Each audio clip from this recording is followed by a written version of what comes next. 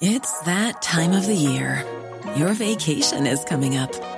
You can already hear the beach waves, feel the warm breeze, relax, and think about work. You really, really want it all to work out while you're away. Monday.com gives you and the team that peace of mind. When all work is on one platform and everyone's in sync, things just flow. Wherever you are, tap the banner to go to Monday.com. Hey, it's Danny Pellegrino from Everything Iconic. Ready to upgrade your style game without blowing your budget? Check out Quince. They've got all the good stuff, shirts and polos, activewear, and fine leather goods, all at 50 to 80% less than other high-end brands. And the best part? They're all about safe, ethical, and responsible manufacturing. Get that luxury vibe without the luxury price tag. Hit up quince.com/upgrade for free shipping and 365-day returns on your next order. That's quince.com/upgrade. There's never been a faster or easier way to start your weight loss journey than with PlushCare. PlushCare accepts most insurance plans and gives you online access to board-certified physicians who can prescribe FDA-approved weight loss medications like Wegovy and Zepbound for those who qualify. Take charge of your health and speak with a board-certified physician about a weight loss plan that's right for you. Get started today at plushcare.com/weight loss. That's plushcare.com/weight loss. plushcare.com/weight loss. This is the Best Hang podcast featuring Max Kerman, Shane Cunningham, and I am Mike Bierman.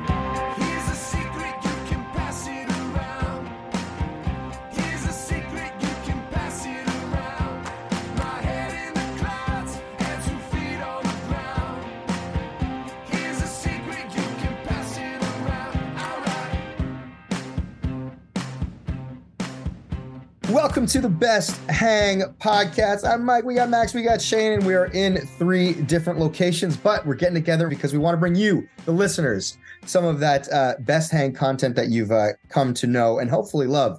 How do we start, fellas? It's been a lot of movies over the holidays, a lot of hangs. We had a pub crawl. We talked about your birthday last episode. What else has been going on, gang? The band is actually in the studio cooking up a little something fun that I can't probably talk about yet. So I got to go to the studio and do some vocals later today. But I went to the Raptors game last night, actually, which was very fun. Denver. We got our asses kicked, right? Well, they made a run in the back end there. They got it to 7, I think, or something like that in the last 3 minutes. So there was a chance. Scotty played great. I was invited by some folks that have really good seats. And don't you hate it when you're watching the game from TV and you see those assholes in the platinums that aren't there, at the top of the third quarter, maybe even into the fourth, because they're down in, the lounge eating dinner, those guys? Oh, yeah. Of course. Yeah. Yeah, that was me yesterday. But anyway, we left the last episode on Leave the World Behind. And I've been dying to talk about this with you guys because I feel like we can make this a bit into a movie podcast. There's so many good movies this time of year. As we know, it's awards season.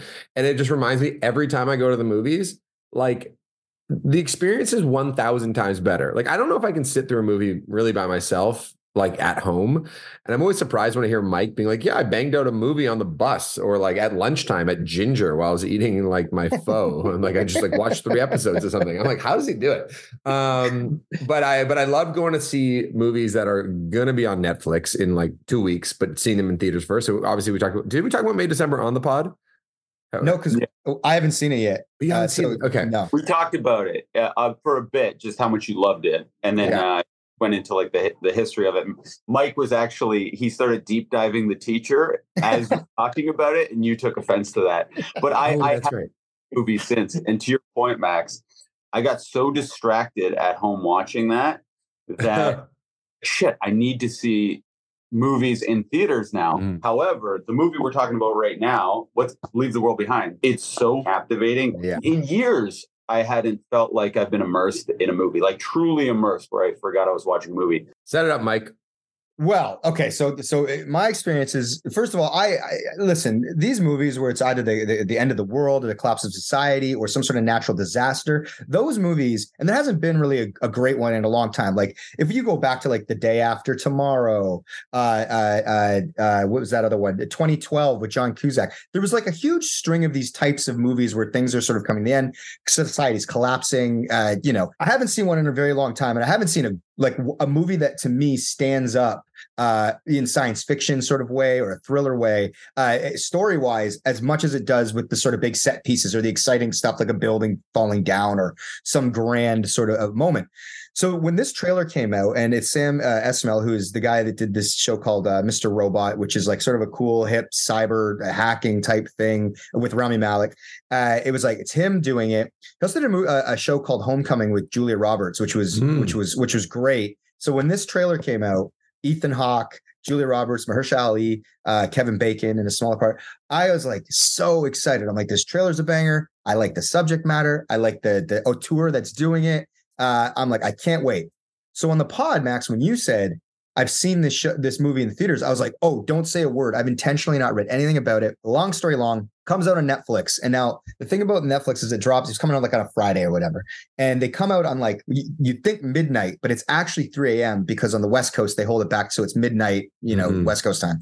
So I'd put in Winona to bed, and I woke up, did that thing where it's like, oh God, I fell asleep putting her to bed, and I woke up at 2 a.m. And I was like, shit, this is the night that Leave the World Behind comes out. I'm like, am I actually going to stay up and watch this? Like, cause I was so excited to watch it. And I was like, are you really? Are you not? And I was like, fuck it. I had a shower. I came down to the basement. I threw it on. And from basically like 3:30 until 5:30, I watched Leave the World Behind, which was the perfect way to consume it. Cause you got that weird kind of mindset when it's that late at night and it's kind of like you're displaced in time. And for our listeners, this movie is essentially, you should just watch it without a description. And that took me a good 20 minutes to get there on what's going to be a short pod. Yeah. But the movie is essentially, you are unaware of what's happening, but all of the sort of pillars of our technology collapse. Like basically we can't use our cell phones. The internet is down. There is no way of sort of communicating or connecting in the way that we do in the modern world. And then all of these other sort of, I guess we should say spoiler alerts. These extraordinary things start to happen, like ships because they are run aground. They come out of the ocean and up into the beaches, and planes are flying in the sky, and all this stuff sort of happens sequentially and gradually builds and builds and builds. And you're just sort of immersed in this thing, and you're like, what is happening? What is the answer? And you're seeing it through the lens of Julia Roberts and Ethan Hawke, and their two kids are at an Airbnb outside of like New York City or whatever. They're like across somewhere, like the Hamptons, sort of like outside of the city. Yeah, 100%. In the middle of the night, Mahershala Ali and his daughter knock on the door and they say, hey, we were in the city at a thing, but all the power went out essentially. And so we decided to come here to our Airbnb. We own this place. There's a little bit of obviously like racist tension where like the Julia Roberts character is kind of like, we're not letting these people there. We want to stay. We'll stay in the basement. We don't really have anywhere else to go. And this is our place after all. They're like, we'll split we'll cut the fee down in half for what you paid to stay here. She's kind of like, are they scamming us? What's going on?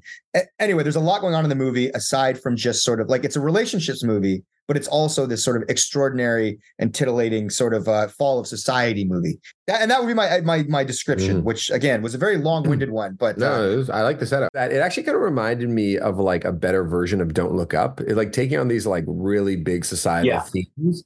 Great and call. I really disliked Don't Look Up. I thought they tried to take on too much. And I think generally as like a rule of storytelling, and I think about this as it relates to songwriting, is if you're trying to take on like a really big issue in a story, it's actually best to go as small as possible. And in Don't Look Up, there's so many different characters and there's so many different setups. And it's like we're in the war room and then we're in someone's house. And then like we're kind of jumping around from person to person to person to person to try to get like the breadth of what's happening. But it's actually more effective, I think, in storytelling, just to keep it like, let's talk about 4 people. Let's keep it as small as possible. And that will do all the heavy lifting. Yeah. And I think the other thing related to the Ethan Hawke mention, first of all, we all love Ethan Hawke. I love him so much. Ash loves him. I think I just get so much out of him as an actor and as a thinker. But he was so much funnier than anything in Don't Look Up that I can recall. Because I know Adam McKay directed Don't Look Up, and Adam McKay is known as a comedy guy. the one-liners coming from Ethan Hawke and his facial expressions in the moments were so genuinely funny. The archetype of Brooklyn dad who cannot use his hands and is just quoting stuff from The Atlantic and The New Yorker was so good and so me. I was like, this is exactly what I would do. I try to de-escalate things by talking about an article I read recently. And it's like while planes are falling out of the sky and like Teslas are like driving into one another, driverless Teslas are, you know what I mean? Like he was so good. And I really liked it that, you know, there's some turns that you were expecting the movie to make. You're like, okay, who's sort of the evil, who's the villain, who's the person who's out for no good. Whenever it actually had some humanity, like whenever you thought it was going to go, like Mahershala's character, are they devious? Kevin Bacon, okay, he's an angry guy. What's, you know, are Julia Roberts, is she going to just reveal herself to be the ultimate Karen? And then by the end of the movie, it kind of settled into a sweeter place, and it kind of actually, despite it all, you kind of had some hope in humanity. You know, I thought, I don't know, the way it ended, by the way, last thing I'll say, it is so hard to end a fucking movie these days. I feel like there's so many great movies from this year that have had odd or less than great endings. And I loved the final scene. I think he worked backwards from the ending, and that because it is a fantastic ending. And I think once you, as like a writer or filmmaker, I think once he had it in his brain, he's like, he knows that's an amazing hammer. And you work back from there and then sort of plant the seeds throughout with the young daughter character. You're going to say something, Shane? Oh, just what I thought they did really well was so often in the movie, they're setting up things where you, as an audience member, are guessing what's going to happen. And then they would use Ethan Hawke and Julia Roberts to kind of talk through every thought you've had as an audience member and acknowledge that we're thinking this too as filmmakers. We know what you're thinking as an audience. So we want to say it out loud to let you know that it's probably not what you're thinking. So you're like, what the fuck could it be if it's not all those things they just laundry listed? Because Alex and I were having a real-time debate of whether Mahershala Ali was a good guy or a bad guy, and whether he was, you know, breaking into the liquor cabinet or if he really had the key. And they're literally Ethan Hawke and Julia Roberts characters going through all the reasons he could or can't be a thief. Anyway, I thought they did that really well, and sometimes to like a comedic extent, like when Mahershala Ali's telling the story about he has this friend in a very high up position and he might be part of like an evil cabal or something. And then you're kind of like eye rolling while you're watching this. You're like, that's the explanation. And then he's like, but of course, this would be far too simple of an explanation. And then that's kind of a big laughing point to just let the audience in on it, on everything. Like, I thought that was like probably the best case of like expositional dialogue that I'd ever seen. You know, another moment in the script that really stood out, because Barack Obama and Michelle Obama's company, they're one of the producers on it. And there's a line in it, and I wonder if it was in the book, because it's all based on a book, or if it was added later in the script, was I think Mahershala's character says, you know, like the most powerful people in the world, they can't even stop it. They just know a little bit ahead of time. They get a heads up. Yeah. They get heads up. And I was like, oh, did Obama write that or something? Because that's how it feels, right? It's like, when it comes to big time shit, it's not like the president of the United States can actually do something if there's cyber hackers. You know, they're at the whim of everybody else. Yeah, how he was explaining the scariest thing in the world isn't the fact that there is this evil cabal that can control everything. It's that there isn't, and that they don't know. Nobody knows when something catastrophic can happen. The best they can get is a heads up. And that's what's kind of truly terrifying. It's like the lack of control we all have. The dialogue when Mahershala Ali is telling that story, and he's like, you know, and I got a call from this guy, and I made a joke like, oh, join it, because he wants to pull all his money out real quick when he was at, you know, that night before everything went down, the guy that was his client, Mahershala Ali's client. He's explaining that story where he's like, he called and he goes, yeah, I need all my money moved around or whatever. And Mahershala Ali goes, and I said, like, as a joke, I'm like, oh, you going to meet up with the cabal again or whatever, that evil cabal? And he's like, and this guy didn't laugh. He goes, and he laughs at everything, even bad jokes, you know, but he didn't laugh. He just said, take care of yourself. That was so, like, that just painted such a strong picture of the relationship there. Mahershala Ali's character's like sort of insight into that guy's character, that guy truly being scared and not even doing the nicety that like maybe like charismatic rich people would have to laugh at any bullshit joke. It was just like, no, this is kind of we're going into a bad stretch of time, an unknowable stretch of time. The movie was so, to me, good and absorbing and sort of like, it's been a long time since I've been in a movie where, like you said, like you think you kind of know what's happening, but you don't. And then you're just like, I'm enjoying this ride and what's going to happen next. And you're letting it unfold. I did that thing with like 20 minutes left where I checked how much time was left because I was like, I want this movie to keep going. I want like another 2 hours in this world. And I was like, oh, there's only like 20, 15 minutes left. I'm like, we're not going to get like resolution in a certain way. I'm like, but I don't mind. I'm like, I'm just here. And then obviously the way it resolved with the friends of it all. What did we think of weaving the friends in and out? And the fact that Julia Roberts had been on Friends and she had dated Matthew Perry, which was kind of a fun little meta bit. But I finished the movie at like 5:30 or 6 in, and I just start sending off texts. I'm like, leave the world. I'm just telling everybody, I want to spread the word. Like, Leave the World Behind is a fucking banger. You have to, I just want to be like, I want everyone to see it so I can talk about it with people. And what's crazy about this movie, I'll say, what's interesting is, and honestly, there's been some, mixed opinion. Like obviously, Maxie, you liked it. Shaney really liked it. But then I was out for drinks with like our buddies, Dawson and Felix at Odds, actually. And they were kind of lukewarm. And I found that a couple of people have been really lukewarm on it. But I knew that the movie was sort of becoming a thing because me and Danica were going to watch May December based on your recommendation, Max. I was like, oh, let's watch May December somewhere. She's like, okay. So we didn't end up doing it. And then like a day later, she was like, and after I watched Leave the World Behind that morning at breakfast, I was telling her about it. I was like, I just watched this movie. I'm like, it was awesome. I sort of explained it because I knew it's not sort of movie she'd ever watch. But then a week later, she's like, hey, tonight, can we watch that movie you were talking about? And I was like, yeah, sure. She's like, no, not the one about the teacher. She's like, the other one about I was like, but like the world ending? She's like, yeah. I was like, whoa. And she's like, yeah. She's like, I got messages from like 3 different people saying it was awesome that they've watched it. And I was like, wow. I'm like, I guess the movie's out there in the world doing its work. Well, I would say though, as well, just generally as a rule, I don't trust anybody's opinion about anything these days if they said they didn't like it, because if they said they didn't like it, or if it was not that if you actively dislike something, I will believe you. But if you go, it didn't really do much for me, I go, were you paying attention? I just don't trust that anybody's paying attention. Like if you watch something at home and you go, I'm sort of lukewarm on it, then I'm like, I don't trust you. You have kids, you're looking at your phone, you weren't immersed in it. Do you know what I mean? Yeah. If you saw it in the theater and you said, it didn't really do much for me, then I would believe you. But I just wouldn't trust anybody. Any dad at home, I just wouldn't trust. Dad. Let's just stay prepared. But if anyone says that movie was too vague, that's where I don't respect the opinion. That's where when Mike was saying that Sean and Felix were saying the ending was a little vague on what happened. To me, it's like Mahershala Ali pretty much put it on a platter what is likely going on. And Kevin Bacon's character gave clues to suggest that what Mahershala Ali is saying is going on is probably the case. So what's going on again? I forget. That to save money on military. Well, wait, we can't actually. We don't want to spoil the whole ending. No. So for listeners, basically, Mahershala Ali has sort of a dialogue, a scene, sort of right near the end before the sort of big ending, and he basically sort of gives his theory on what he thinks is happening. But it's as plausible as anything, and you kind of buy it. And then there's enough clues along the way, like Shane says. But Kevin Bacon kind of says it to be almost true. He almost confirms the theory. Right? Totally.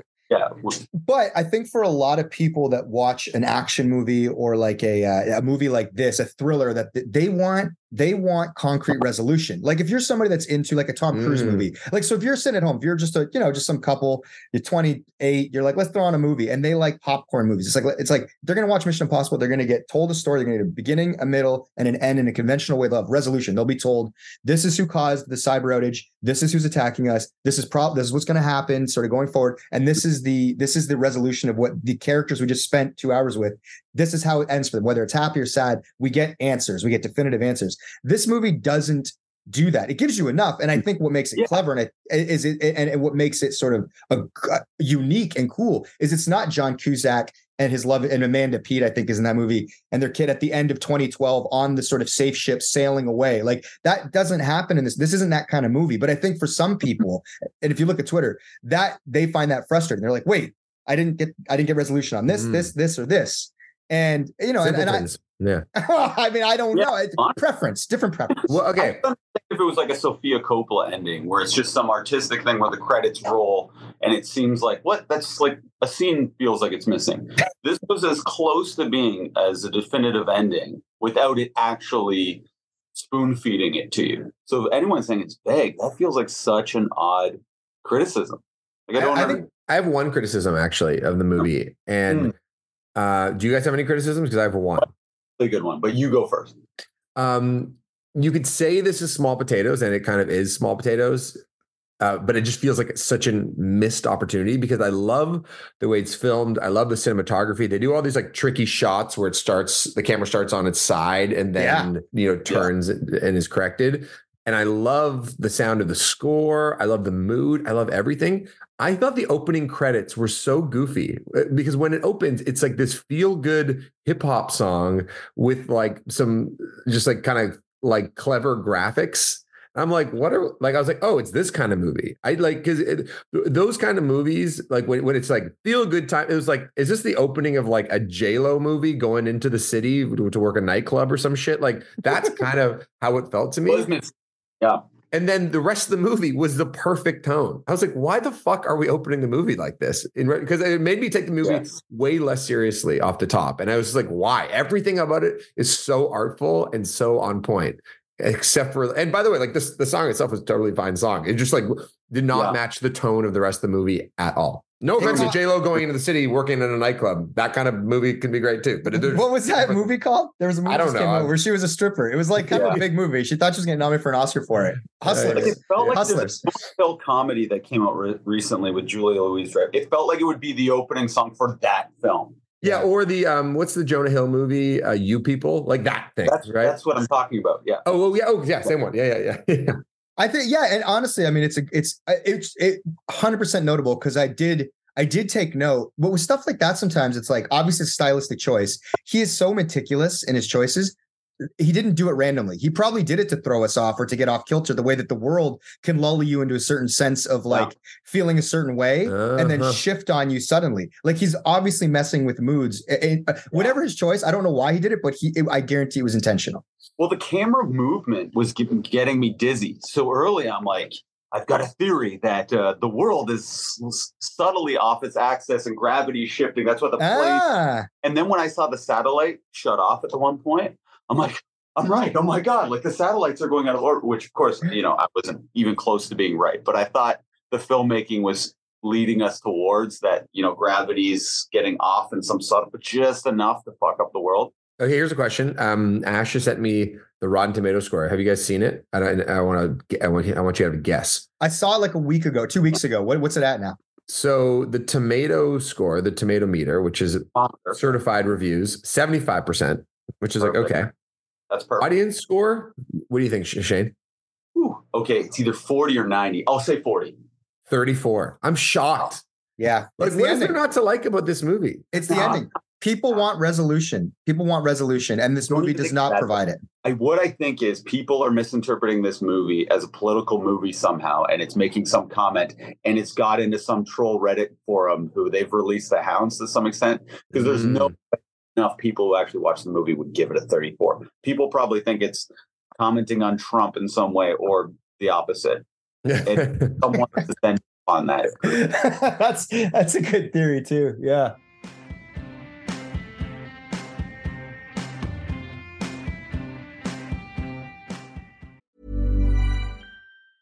There's never been a faster or easier way to start your weight loss journey than with PlushCare. PlushCare accepts most insurance plans and gives you online access to board-certified physicians who can prescribe FDA-approved weight loss medications like Wegovy and Zepbound for those who qualify. Take charge of your health and speak with a board-certified physician about a weight loss plan that's right for you. Get started today at plushcare.com/weight loss. That's plushcare.com/weight loss. plushcare.com/weight loss. Burrow's furniture is built for the way you live. From ensuring easy assembly and disassembly to honoring highly requested new colors for their award-winning seating, they always have their customers in mind. Their modular seating is made out of durable materials to last and grow with you. And with Burrow, you always get fast, free shipping.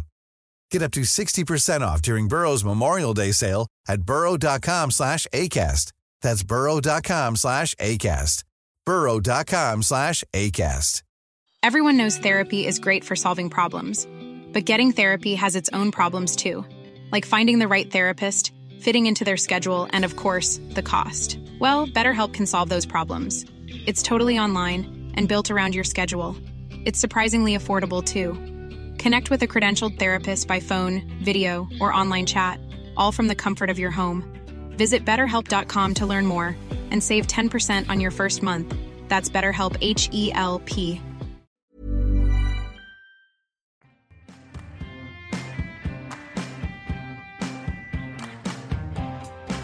Okay, let's move along to Poor Things, because this is another movie which I just saw in theaters 2 days ago. So Crazy. It's quite fresh. Crazy. I think we all just saw it in theaters, right? We did, yeah. Okay. And go ahead. Just let me ask, did you guys I saw this movie alone in the middle of the day, and I felt like the biggest pervert in the world watching it.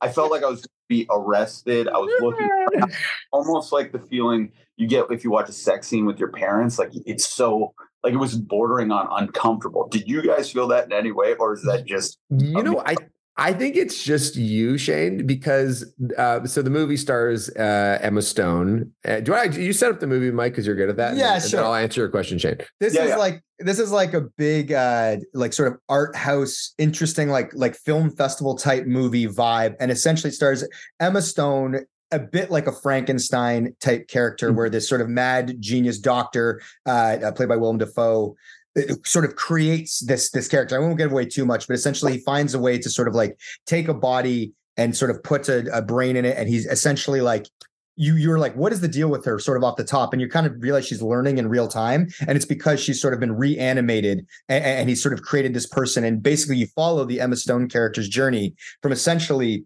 being an infant, you know what I mean, even though she's in a full-grown woman's body, to sort of becoming self-aware and learning at this super rapid pace and becoming super sentient and smart. And you follow her odyssey over 2 hours in her life, it's sort of, I don't know how many years of her life, 4 years of her life or whatever.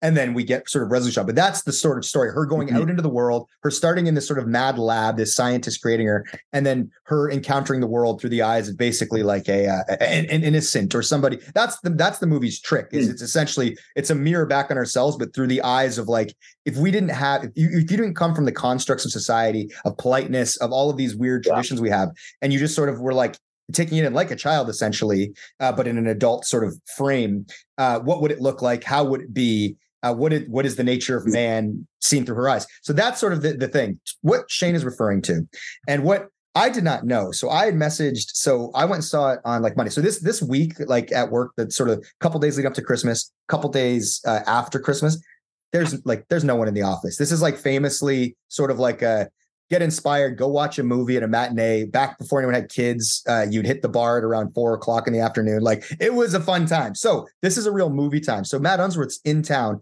Nobody else was really around. I was like, I'm going to go see a nooner. So I text Unzi and I'm like, hey, you want to go see Poor Things? He writes back, he's like, I don't think I could see it again. He's like, but I was shocked at how naked Emma Stone was throughout. She really goes for it.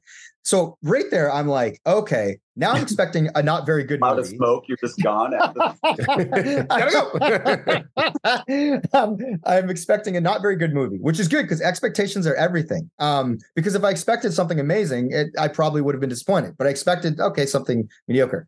And now I'm kind of curious about how much sort of graphic nudity or whatever this is going to be.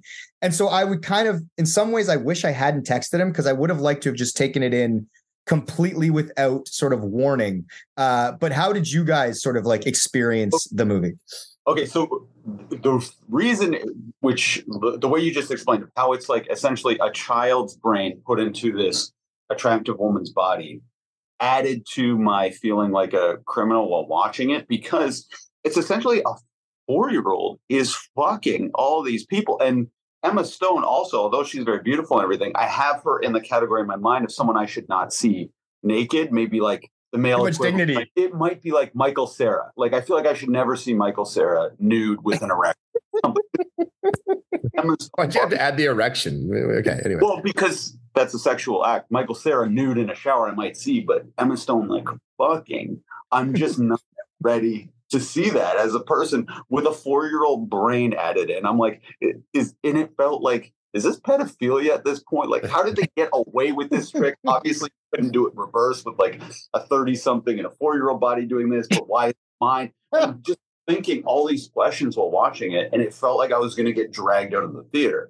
But what were you feeling watching this movie? Well, first of all, it was unclear in her brain development how old she is when she discovers orgasms. So you're just like, okay, so maybe she's 6, maybe she's 11, like in her brain. Obviously, she's like but yeah, you're right. It is odd. But because it was set up that way, and because she's such an odd character to begin with, despite the fact she is like literally naked, like 3/4 of the movie, and having sex for like half of the movie, and like full everything. And she at one point is a prostitute in a Paris brothel. Like, despite all these things that, like, typically, you know, if there's a beautiful Hollywood starlet who's naked having sex, like, despite that normally being a thing that every guy would go, oh, this is going to be a fun movie. It didn't feel sexual at all to me. Like, I was just like, it was so normal. Like, I was not turned on or anything. I was just like, this is actually just a really interesting character development. Do you know what I mean? Like, don't get me wrong. I love a celebrity nude scene just as much as anybody does. That's the name of this episode. Yeah. No, but this one, I was just like, it felt like I was imagine like being a doctor and having to look at somebody's naked body. But it felt very, it all felt very business, or it all felt very clinical, to your point. It all felt so clinical. And okay, for me, I can't recall an experience of going to a movie where I actively hated the movie for the first hour so much, to the degree that I was like, fuck it, I'm taking a nap. I looked over, Ash and Book Club Maddie are also napping. I'm like, this movie sucks. It's all this Tim Burton shit where it's like, oh, there's a pig with the head of a chicken. Yeah. And felt like that. Handsy, yeah. Yeah, and then also it's like, why is he blowing these weird bubbles out of his mouth like at the dinner table? I'm like, I fucking hate this. Is this really what Web signed? And it's black and white. I'm like, fuck this movie. What a fucking waste of time. And I was literally thinking, who is paying for this shit? Who is giving the green light on whatever astronomical budget? Because it's an expensive looking movie. Who is responsible for this? I was actually even thinking about you, Mike, where I was like, oh, well, okay, I know not every movie's for me. Mike likes a bunch of shit that I don't care about at all, like Star Trek or whatever. And I'm like, well, but I was like, I don't even think this kind of movie, and like, I guess Tim Burton's sort of popular, but I'm like, who is the audience for this movie? And then at around the hour mark, I don't know, 75 minutes. It's a long movie, by the way. It turns to color and she starts to develop, and she's going on this journey, and she gets out of the old creepy house, and she's, you know, in Portugal, and then she's in Greece, and then she's in Paris, and the set pieces are amazing. And she turns into the most grounded, self-aware person with her own sense of determination, self-determination. And she's actually she becomes in charge. And she actually, like, there's something super like feminist about the movie, I want to say. And maybe, of course, you know, about her, like, understanding her own sexuality, what's important to her. It was like a really amazing coming of age movie. And by the end of the movie, I'm like, do I fucking love this movie? Do I think this movie is amazing? And I just can't recall a movie where I fucking hated it so much. To me, I'm like, yeah, solid 8 out of 10, maybe even more the way I think about it. Do you know what I mean? Yeah. It was just, and the other thing which is amazing is Ash sent the Netflix reviews. What do you think they are? Because, by the way, I think this movie, by the way, is so much more challenging than Leave the World Behind. Like, as a viewer, if you were sort of unhappy with Leave the World Behind and you thought it was a little too, what's going on here? In my mind, Poor Things is way more challenging. What do you think the reviews are, and what do you think the audience score is, Shane? I think this is critic bait. So this would be in the 90s for critics. Audience, it has a lot of nudity, so I figured that can trick the dummies into liking it. Like, this is sweet. So I think it's a troll group liking it in the audience thing. So I would say 90-something critics, 70 audience. Mike? Yeah. I'll go with that. That's what I would have guessed. Okay, 93 critics. You're right, Shane. Are you ready for audience score? Yeah. 95. 95. Okay. Well, okay. For sure, the perverts have descended on this movie. The pervert on. Also, here's the other thing. the amount of like people that would actually like the movie's only in theaters. Like Leave the World Behind has such a larger voting base of audience score. There's probably only like 500 people who have actually voted on Poor Things who have actually gone to a theater. My theater was dead empty. I had like 3 other people in that theater. Good point. You're right. The people who are seeking this out to watch it are true. Lovers. Smart. This guy did The Lobster, The Favorite, all these like critical darling films. So it's a very Toronto, New York audience seeing this. Should I see The Lobster or The Favorite? I haven't seen either. Favorite's great. Yeah. See everything this guy's done. He's one of the most exciting new directors. And I love the fact he's only 50, which I'm not joking. Like 50 is not old in directing world. So I'm happy we might get like 4 or 5 more movies out of this guy. That's so cool. What an ambitious movie though. It's yes. Oh my God. Like there's some movies, like, by the way, this shows my like supreme confidence in myself. There's some movies that I can imagine doing, like Leave the World Behind. You know, I could probably do that one pretty easily. You got to pick something more basic than that. No, but there's some movies I'm like, yeah, I could construct that, no problem. And there's other movies that I go, where is this guy's mind? Like, how did you possibly imagine it? And that's Poor Things is in that category. I'm like, it's just like so superhuman or something. I don't know. but okay. Speaking of Emma Stone, speaking of turnarounds, I had little interest in Emma Stone. I've always sort of been annoyed with her as an actress. She always was a bit much. And also I didn't even really like her face. Do you know what I mean? Like it's just like, your face annoys me. You're a try-hard actor and I don't like your roles and your face annoys me. And so I didn't think I was much of an Emma Stone fan. But I'm only telling you this now because after Poor Things and watching The Curse, I go to Ash. I'm like, is Emma Stone the actress of our generation? Is she the best actress like in the world right now? And I'm just so impressed by her. And the role that she has in The Curse is like, she's so fucking good in it. And I was like, this person is acting her ass off. And the two roles. Gratuitous nudity that no. I was having the feeling in The Curse because in the Curse, Max, I gotta say, I had it in the Curse before. The way that you described the Poor Things is you were saying it was the worst movie you ever saw, and the minute it became color, which is right when she had sex for the first time, is when the movie turned around for you. Well, she's great in those sines too, but it's not. It has nothing to do with that. It was the self-determination by the end of the 2021 was The Voyagers.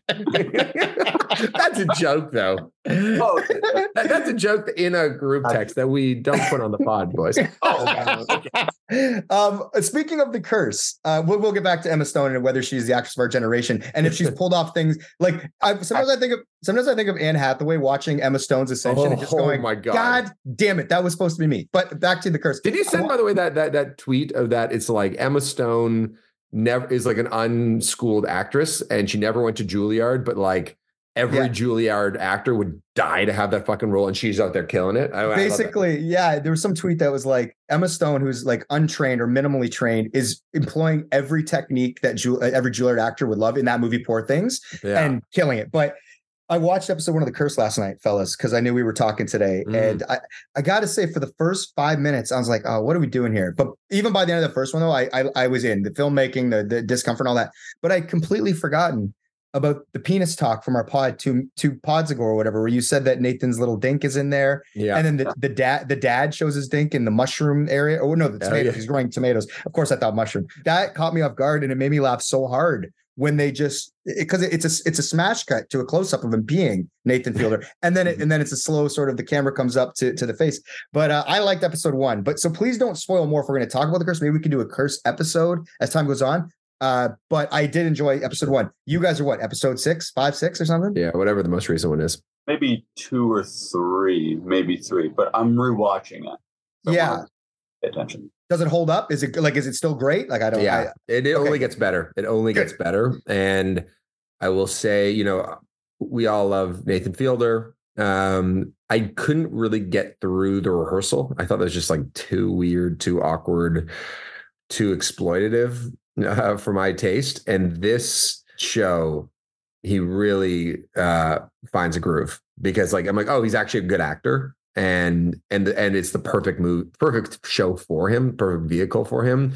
And the way he plays off Emma Stone is really good. And of course, like all the Safdie tricks with the soundtrack, especially, and the kind of filmmaking, when they choose to kind of like shoot through a window or odd angles at times, it's a perfect mix between that with just like kind of classic good looking shots. It doesn't come off like cheap documentary. It actually comes off like cinematic. Like there's a shaky cam stuff that happens in like indie cinema. They don't fuck with that really at all. They find a different way to do it. And another thing that a big Safdie brothers trick is hiring regular people and having them mingle with trained actors. And that combination really gives like a weird authenticity to dialogue. Yeah. Benny Safdie was on the Talk Easy podcast with Sam Fragosa. Did we all listen to that? Yes. Yeah, I did not. And if you don't know anything about the Safdie brothers, they did Uncut Gems, and they did another movie called Good Time. Is that what's called, with Robert Pattinson? And they're around our age, and from New York City. They like basketball, so it feels like we're kindred spirits in some ways. One thing he said, which I really liked, which was just such a good lesson for me, especially for anybody who's doing creative things, is on set he plays the role of the sound guy when they're filming. So if somebody else is even directing the scene and he wants to be closer to the action, he'll be like, I'll do the sound. I'll just hold up the microphone so I can know what's going on. I have a better feel for what's happening in the scene than if I'm on monitor world, 20 yards away. And I think you might have shared this anecdote on the last pod. Did I? Oh, sorry. You did. But I hate that bit of advice actually from him. Oh, really? Why? Because if you're a filmmaker, who gives a shit about the micro facial expressions you're watching when you're so close because you're the sound guy? Because he really wanted to get so close to the action he could see what's going on. All that matters is what's on the screen. Look what you're actually seeing in frame. Nothing's worse than some asshole coming in and talking to a director. It's like, oh, no, that's not even actually happening. That's not in the shot. We're actually shooting the back of her head. It's like, pay attention to what's on the monitor. Be close enough maybe where you can go up and just talk. So you're not in a video village 8 miles away, so you can't even talk to them, or you're talking through a walkie-talkie to them. But have a monitor and see what's going on. That's the way to act. I don't disagree with that. And I get that, like, that is the perspective of the audience. But I will say, just like, there is something about bucking convention that I think is interesting. And I'll bring... And whatever kind of gets you closer to the creative and allows conversations to happen more easily, I think is useful. And sometimes there's like physical things. Like, for instance, like I'm going in the studio today, and this is a trick I learned a long time ago. But instead of setting me up in a sound booth to record my vocals, I'm just going to sit next to the engineer at the board table, and I'm just going to sing into the microphone, and we're going to be next to each other. And it's just easier and more natural to have a conversation than like through 3 rooms that separate us where I'm in a vocal booth. So I'm just interested in, like, how do you shake up your normal work routine? And maybe we can end on this, and I want to get your opinion on it. Bradley Cooper, I think there's a tweet in our text group. He says he doesn't like chairs on set because as soon as you sit down, you lose the energy of like, of what a set should feel like. And I was like, I totally agree. I think there's sitting down is such a fucking killer. And I think there is like a frenetic energy when you're moving about. Do you guys agree? Do you guys like that? 1000%. Yeah. If I'm doing a phone call, I'm never sitting down. I'm walking, I'm pacing, my brain works. If I'm directing, I'm never sitting in that fucking seat. I only sit if I feel like I'm walking too much and I'm making people uncomfortable with my energy. But what do you think, Mike? Yeah, I think run a set however you like. I mean, sometimes like with commercials, we have a lot of clients that need to, like, they want to watch the monitor for whatever reason. If you're doing, you're making a commercial for a product or whatever. And it made me laugh, the thought of telling them, like, to keep the energy on set and to keep the creative going. It's like, you can't sit down. You got some like 60-year-old woman that like works for, some butter company. And she's like, oh, okay. But I feel like, 100%. Like, energy is everything. And I think like vibes and the way you run a set really does affect the way that the collective can work and create. And I think that that's why, like, it's like anything. It's like if your direct manager at whatever office job you do has bad vibes, well, no one wants to fucking go to work. You know what I mean? And if you're a tyrant, or, I don't think Bradley Cooper saying we don't have chairs on my sets is insane. I think that's an interesting creative sort of like choice that changes the sort of mood of the set. And I think it's like, when you're the boss, you get to run things however you like. And hopefully, especially for making something creative or anything really, you get like-minded people, so if it's people that are into that kind of energy, that's great. If you get a bunch of sort of like crew guys or teamsters or other creatives, blah, blah, blah, people that are like, this is fucking pretentious. What are we doing here? Blah, blah, blah. There's probably not people that are going to help get the ship where it needs to get and get your vision to where it needs to go. So I think it's a good way of also sussing out sort of certain vibes that maybe you don't want as a part of the team anyway. I say give people chairs who want to sit, and if you don't want to sit, don't sit. But everyone needs to be treated differently. But I started that film yesterday, Maestro, excitedly because I actually thought it was going to be really good, and bordering on unbearable in a way.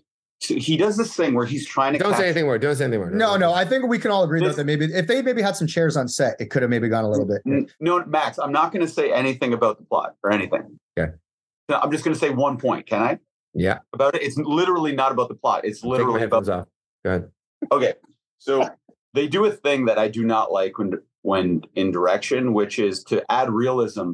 They have too many people talking over each other. So the whole movie, people talk over each other to a point that it feels artificial because you can see what they're trying to do to create realism. It's this synthetic, natural conversational style, which does not work at all. And it's going to drive you insane, Max. What's interesting about that too is it's like some people might not even notice, but now that you've mentioned it, it's all they're going to see. So it's good that Max took his headphones off. I cannot notice it sometimes. Like movies do it. And, sometimes you don't notice it. Woody Allen movies. He does it every single line of dialogue. Every single line is taught. You cannot not notice it. I'm telling you, it's impossible. Yeah. But yeah, Max, okay. I just talked about literally nothing. I turned down the volume. Yeah, you're back. All right, Max is back. So irritated because I told you it was not about. No, anything. You started talking about some camera techniques, and that's funny for me. It wasn't about anything to do with anything. It was just in movies in general. I hate when dialogue overlaps. That's it, guys. Last question. Hit us. Unrelated to this, but sort of reminded me of walking around. And it's the holidays. We're home. We're thinking of our community.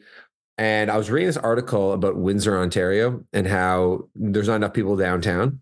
And there's we just need more density, much more action downtown. And obviously think about Hamilton, about you just want more people around. Okay.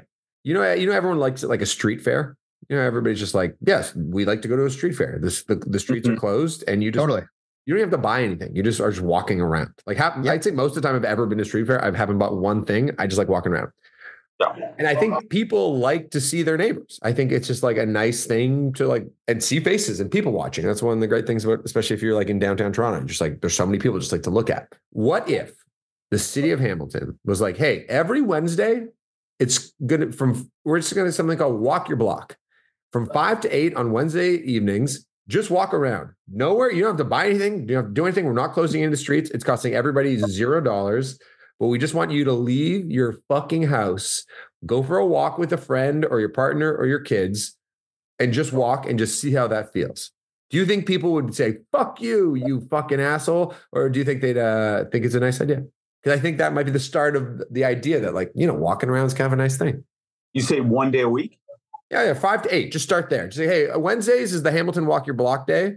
Just see how that feels. And that might encourage people to do it a little bit more often. I like it. I like that idea. Honestly, if somehow Walk Your Block, I think about my neighborhood, and if there was a Wednesday, people aren't going to do it every week. They're just not. They're not. People get busy. I can't even do shit I want to do every week. So that is difficult. Here in Hamilton, we have a thing called Art Crawl. We have a thing called Super Crawl. We have the Barton Street Festival. So they have sort of but to your point, there's vendors. It's a bit of a to-do. They shut down streets. So I like the idea of this sort of non-heavy lift, just being around other people saying, oh, hey, so-and-so, hey, but will I actually at 6:00 on Wednesday night, every Wednesday, make a point of doing it? I don't know. What do you think, Shane? Yeah, it's like a lot of things. It's kind of like this, the scarcity creates crowds and interest. So Art Crawl works because it happens once a month. Super Crawl works because it happens maybe twice a year. I don't know, maybe once a year. It'll just become a thing that no one does, especially Canada's tough for walking, if that's the thing, because it's so fucking cold between January and March. Yeah. But if it was from April to November, Yeah, I don't mind the idea, but something like, weren't you trying to solve the Windsor's problem? Well, I mean, it's just related to a lot of like cities that feel kind of empty sometimes. Windsor's problem is it has nothing going on. So create something. And Hamilton actually has shit where you can go to like see an interesting thing. Like maybe, what if Arkells do a show every Wednesday in Windsor? It's called Rock the Block. People come out. That could be. No, I'm trying to suggest free ideas. That's a very expensive idea. Obviously they can't afford it, but no, of course not. Okay. No, I like the idea though. I definitely, and I'm a walker myself, so anything about walking is like, to me, it's the best exercise you can do. Yeah. Oh, we didn't even talk about our fucking pub crawl. Listen, there's too much going on. Speaking of walking. Okay, let's go. Let's do another one soon because I got to go to the studio. Yeah. Okay, so remind Steph Tolev. Shane's wearing the shirt. She's a Canadian comedian. And we'll talk about the pub crawl if you can remember anything. And I also have to do a tribute to my good friend, Bert. Yes. Okay, we'll save that for next episode. Okay, yep. All right, next episode, guys. You got something to look forward to. Thank you so much for listening. Obviously, as always, thank you to Nathan Nash. Thank you to Manager Ash. And hopefully we get you another one real soon with all those things we just mentioned. Guys, great hang. Maybe the best.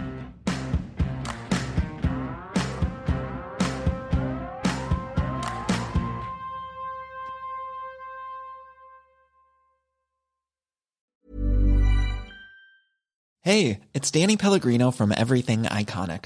Ready to upgrade your style game without blowing your budget? Check out Quince. They've got all the good stuff, shirts and polos, activewear, and fine leather goods, all at 50 to 80% less than other high-end brands. And the best part? They're all about safe, ethical, and responsible manufacturing. Get that luxury vibe without the luxury price tag. Hit up quince.com/upgrade for free shipping and 365-day returns on your next order. That's quince.com/upgrade.